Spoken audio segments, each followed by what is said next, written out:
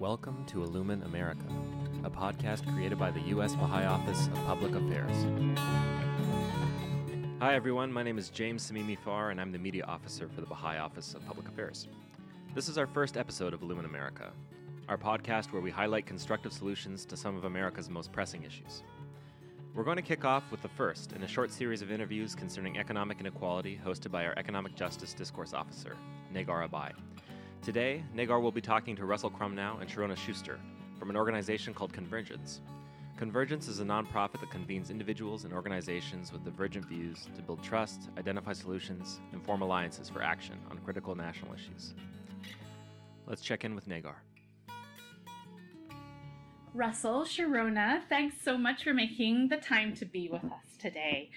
We've been talking with different groups about the aspect of their work that has to do with creating conditions for constructive dialogue on issues that often seem intractable and inherently divisive. And Convergence tackles such issues head on, bringing together different actors with the aim of finding credible policy solutions. So to start us off, Sharona, in DC, there are a lot of organizations that focus on policy. What is it that Convergence does, and what's distinctive about its approach? Sure. So Convergence brings together leaders, particularly focusing on bringing together leaders across the ideological spectrum and across different sectors. And we engage them in sustained dialogue for, a year or 2 year period. What they're doing is they're tackling, as you said, these seemingly intractable problems facing the country. And as they reach agreement, we support them to take action together to promote the ideas and the solutions that they've developed and to apply them within their own sphere as appropriate. And there's a few things I think that maybe, make us different than some of the other groups in DC that are working on policy. When we pick an issue, we spend a lot of time researching that issue and talking to a really wide variety of experts, really trying to get a 360 perspective on the issue. We're neutral, so we're trying really to learn from the experts. And our work is really emergent. Like, we don't start with a solution in mind. We don't start with a particular frame in mind. We kind of build that frame through our conversations with experts, and then we kind of test and refine it over time. When we tackle a problem, we try to define it in a way that will promote collaboration and cooperation. So one of our longest standing projects that now has become its own nonprofit is a project that was on transforming K-12 education. It started in 2013 with a bunch of interviews. And it was a little hard for the project team to figure out what was the angle. So they finally kind of honed in on this frame of reimagining education for the 21st century and really trying to think about not just tinkering on the edges of the current system, but thinking about, how do you envision a system that really helps every child to thrive and to fulfill their potential? And so that frame was really motivating and inspiring to people. And it also meant that they weren't going to rehash the same debates that they'd been stuck in for so long. So by looking forward to and designing the future together, I think it was one of those frames that really promoted collaboration. Another thing that's different about us is we kind of really intentionally try to help build trust and relationships. So we're bringing together people who don't know each other, sometimes don't like each other, or who have stereotypes about each other. And so we really try to give them opportunities to understand each other's perspectives more, to get underneath their positions and to really see where their values and their interests align. We make sure people are eating together. We kind of intentionally seat people next to people that they maybe don't know, or that we think, there's an opportunity for them to overcome some barriers by getting to know each other better. And then we spend a lot of time also individually with each of the dialogue participants, which I think is distinct. So after each meeting, we will call each of the participants and really try to get their thinking. How do they think things are going? What should we be focusing on that we're missing? What's working, what's not? And, what are any doubts or concerns that they have about the potential of the process? And then we do shared learning, which I think is another maybe unique experience. Sometimes that means the group will undertake research because there's things that they feel like they don't know that are in the way of reaching agreement. Sometimes it means that they will go and speak to people who have direct lived experience. So we've had, for example, in our Reducing Recidivism project, we've had participants go and speak to people who are currently in jail to really ask, are these ideas that we're generating, do they feel relevant to you? Do they resonate with the actual challenges that you're facing? So I think those are some of the things that distinguish us. Great, that's really helpful. Can you say more about kind of the consultative nature of the process? So the people you're bringing together aren't necessarily folks that would be in the same room talking to each other.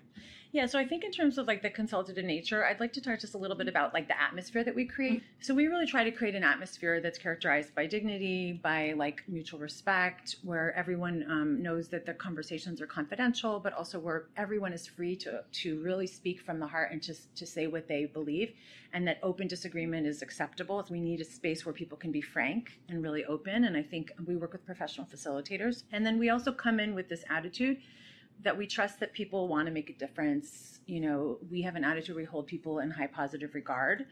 And I think all of those things set kind of the contours of the conversation in a really positive way that actually helps to promote better idea generation and more innovative thinking.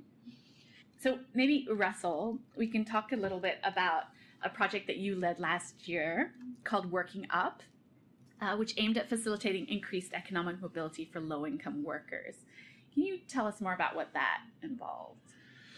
So the question in front of us for this group, to give this specific example of the type of work Sharona was describing, was how do we increase upward economic opportunity and mobility, especially for low-income Americans, through work? So we entered this debate with the belief that everyone wants to think that America is a place with equality of opportunity, and if you work hard, you can move up and you can do better than your parents did. And it's not been true for everyone. It's been true for many people through the middle of the 20th century. It's increasingly not been the case in recent decades. More and more people are actually working longer hours and not earning more than their parents did at a comparable age. And so this group set out to think about solutions to that challenge. And so what that meant in this project was we had stakeholders, as we call them, representing companies like Walmart and McDonald's, IBM, so companies with certainly with knowledge workers, but with many frontline hourly wage workers sitting at a common table with stakeholders representing workers themselves, so organized labor, as well as other advocacy groups who are often at odds with those employers in many other contexts. But critically, it wasn't just a conversation between people representing large businesses and people representing workers. It also included other important cross-sector perspectives, a community college president, some philanthropic leaders who are funding smart work in the space, a couple of key faith-based leaders, and then a number of people from outside Washington who are close to the lived experience of low-income Americans, who are doing work on the ground, who are doing job training, who are doing economic development. We also had right and left-leaning policy thinkers. So it was a really diverse group geographically with regard to race and ethnicity and gender, and critically with regard to sector, because what we found is that many of the usual suspects have been talking about these issues for a long time and are very well intentioned and have done a number of important things. We honor their work, we built on their work, we studied their work.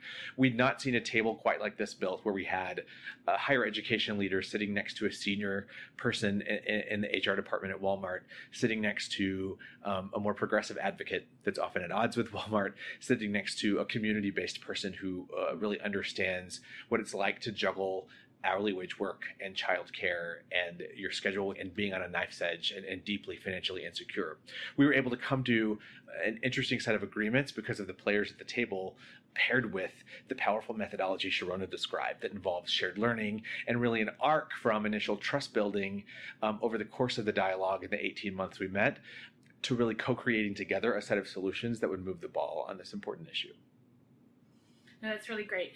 Can you share just a little bit more about this notion of shared learning experiences? I mean, why is that even necessary?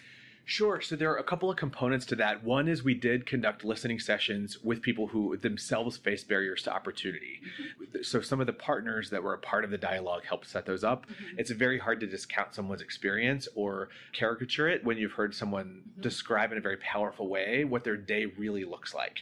And the idea of moving up and climbing a ladder of opportunity if the floor underneath you is very uncertain and shaky is incredibly difficult. And hearing that from a person's perspective versus one of us talking about it was very powerful.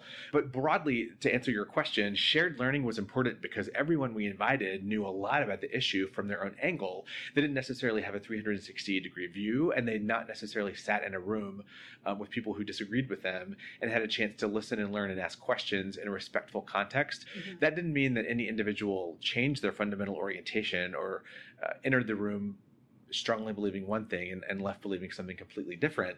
But one can hold on to one's strongly held beliefs about the right public policy approach or the right attitude about an issue, and filling in context around it and deeper understanding of other people's perspectives and why they think the things that they do. And so if we wake up in the morning and we work for a large company that's answerable to shareholders and has a balance sheet to meet, we have different choices in front of us than if we wake up and we work for a nonprofit advocacy group that's trying to move the ball from a certain policy angle. And so we were really able to do some shared learning together that involved outside speakers coming in, that involved compiling existing reports and studies on this issue of stagnant upward mobility, that involved looking a little bit at what other countries had done to some extent. And that was all very powerful for us to do, not at our own desks, in our own offices, in our own context, but in a room that we never sit in, with people from different perspectives under the guidance of a project team and a very skilled professional facilitator. That's great. If I can just add also, I think it builds trust amongst the participants with one another. I think it also helps to equalize some of the potential power dynamics in the group, that everyone recognizes that they have a part of the story, but not the whole story, and that everyone has something to learn. And I think it can also be something that continues to unify the group and help them to come from a more collaborative stance. No, that's really helpful. So, Russell, with a group like this, there are inevitably some challenging dynamics that you face. What were some of these? How did you address them? And were there some breakthroughs that maybe you could share or highlight for us? Sure. There were challenges and there were breakthroughs. And I think the folks in the group would uniformly say they had a very positive experience, but it wasn't as if every moment of the conversations was easy, right? Listening across difference is very hard. We have very little experience with that in our day-to-day lives. And so those aren't muscles that we've developed and made strong. And listening across difference in a way where you really want to seek to understand what the person is saying is particularly hard versus just waiting for them to be quiet so you can make your own point. I guess I would say an early success, and just about all of our projects I think do this, wrote a set of principles we all would agree would be a bit of a North Star for the effort. And then as we came up with specific tactics or proposals that might be in our final solution set we created, we put them against those principles and questioned, did they move them forward or not? So to give you an example from this particular group, we named the fact that everyone has not experienced disparate access to opportunity in the same way. We named the fact that certain groups face higher barriers to opportunity, sometimes because of where they live geographically, if they live in a rural area, but sometimes because of very intentional choices that have been made around public policy, sometimes because of racism. There are many reasons that people with different backgrounds, especially people of color, as well as those who have disabilities, people who've been long-term unemployed were another group that we named, and certainly people who've been criminal justice system involved were some of the groups that our stakeholders named, right, left, and center, acknowledging those groups face a harder pathway than everyone else. We can disagree about the right remedies, but that is just a fact. And so we put that into our principles early on, and then that was a helpful filter to put any of the proposals we wrote up against and say, does this proposal move the ball for those groups we just named to face all of these hurdles or not? If it doesn't close any of those opportunity gaps, then maybe we haven't quite gotten it right. And so it was useful as a test for us. So that was one, I think success was writing those. Another important one was we broke the issue down into 3 component parts.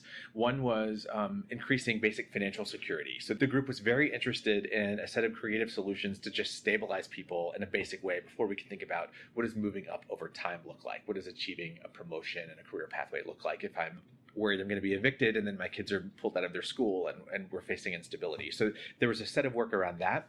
Secondly, there was a set of work around workforce. And this is where the business players we had involved were very important. We live in a capitalist economy. People have to get up and go to jobs. We have employers who provide those jobs and who pay the salary and benefits of workers. Their voice was very, very important. Even the actors in the room who are quite critical of large employers acknowledged that we need their engagement. We need their ideas. Better to have them in the tent as a part of the conversation. And then thirdly was, okay, then what is a quality job? And those were the hard conversations about wages and benefits that we got into. And I think the fact that we produced a set of solutions in all 3 of those is a huge victory, and in a group that included representatives from such diverse groups. There are places where we'd have liked to have gotten farther, and there were places where, for example, on wages, the group agreed that the basic federal minimum wage is not enough right now and that it probably should be higher. We were unable to agree on a specific number we could all call for. If you were only working with stakeholders who were largely oriented like you could probably come to an agreement on that. This was different. This was hard. But the group did acknowledge that where appropriate, regionally, there should be increases in wages that would allow for people to have a sustainable way of life and live with dignity, and that people who work full-time should probably not be poor. We think, although that is a basic standard to cross, it's currently not reality in our country. And so if we in fact adopted those ideas, that would be a really big deal. And another important piece that really comes across is how critical relationship building is to the success of the process itself within the project, but then also its impact beyond. So I was wondering if you could share a little bit more about what characterizes the kinds of relationships that were built and sort of what happens beyond a project. Absolutely.